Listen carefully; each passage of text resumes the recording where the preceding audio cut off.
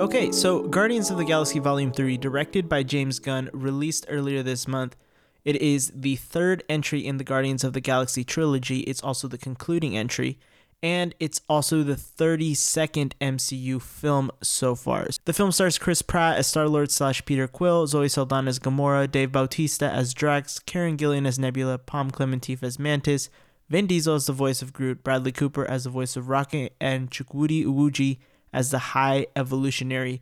The story essentially follows the Guardians traveling the universe to find a cure for Rocket, who was seriously wounded in the opening scene of the film.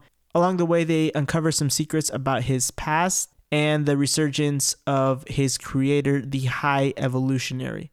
Okay, so I've seen this film twice, and the first time that I walked out, I was not the biggest fan of it. There's something about the structure of the story here where it follows the linear story of the Guardians looking for this cure for Rocket, but it also mixes it in with these flashbacks to Rocket's past and how he became who he was at the beginning of the first film prior to meeting the Guardians. So there is a lot of tonal whiplash that can be had in this film if you're hoping for this great simple story that goes from A to Z in a simple manner, because it doesn't. It kind of dances around the main story and the story of his past quite a bit, and in a way that is really interesting, but it can also be a bit off-putting, and that's how it was for me the first time.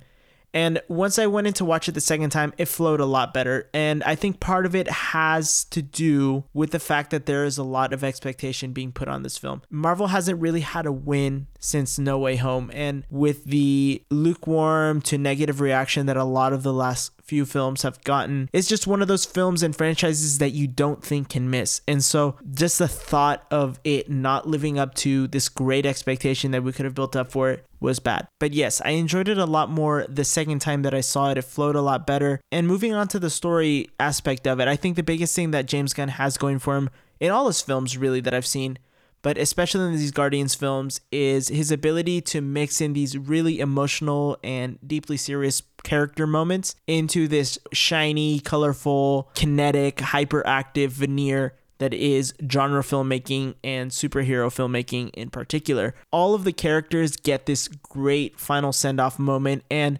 there are a lot of moments where the characters are kind of just working through their problems and facing things head on. This is a film that does not hold back its punches.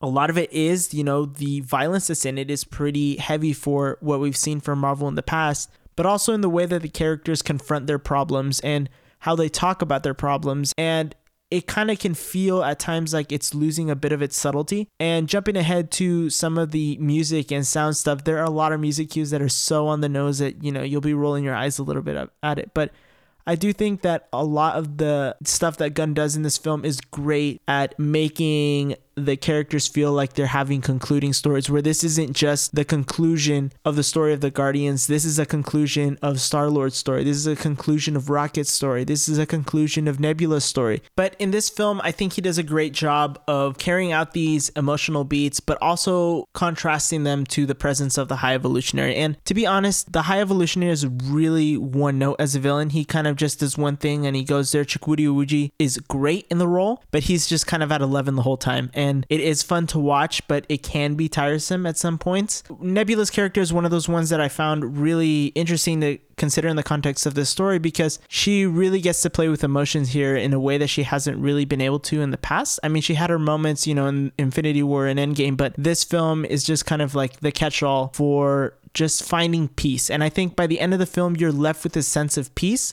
but it is a bit bittersweet because it is the end of the Guardians. I don't want to spoil what happens specifically to each of them, but it is the end of this iteration of the Guardians. And Gunn did a great job of kind of alleviating Marvel from the responsibility of keeping these characters in this universe acting in the way that they do. So great chemistry between the actors. The new characters, especially Will Poulter, I thought fit right in. A lot of people have been commenting about how he kind of feels like a waste in this film because he kind of plays a dumbass. And I'm not really well versed in Adam Warlock's comic presence, but I really enjoyed seeing him on screen, and I just kind of already like Will Poulter as an actor, and it's a cool guy, seems like a cool guy. So the visuals, big big upgrade for Marvel here. The past few films have been looking really shoddy. And because they rely so heavily on CGI, it's been quite frustrating sometimes, just because Marvel's capable of a lot better than this. Great moments, great action, and there's specifically a fight in a hallway that pretty much everyone has mentioned, but it really is as good as everyone says that it is. In terms of the music, this Volume 3 awesome mix, as we've come to know them, was good, but I don't think it's the best one. I would probably say it's the lesser of the three, but I still really enjoyed it. Just some of the moments were really on the nose. The needle drops really had me rolling my eyes a little bit, just because of what Gunn decided to play and when he decided to play it and who he decided to focus on while that song was playing. But some of them, like In the Meantime by Space Hog, was a revelation for me when I saw the first trailer,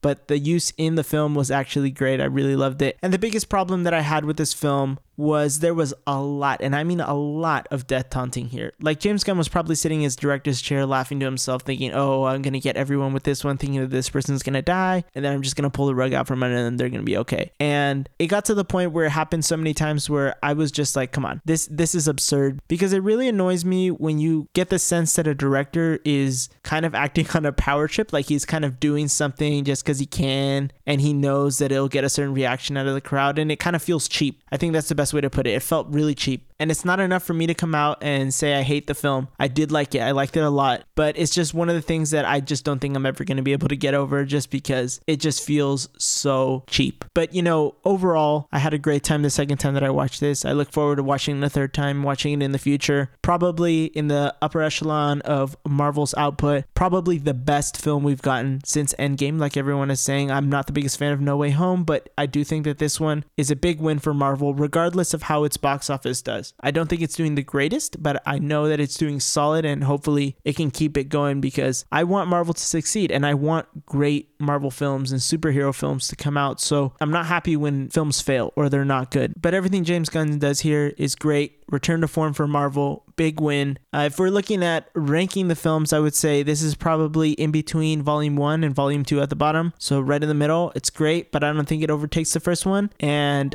if I had to give it a rating, I would probably say I think I gave it 4 out of 5 stars.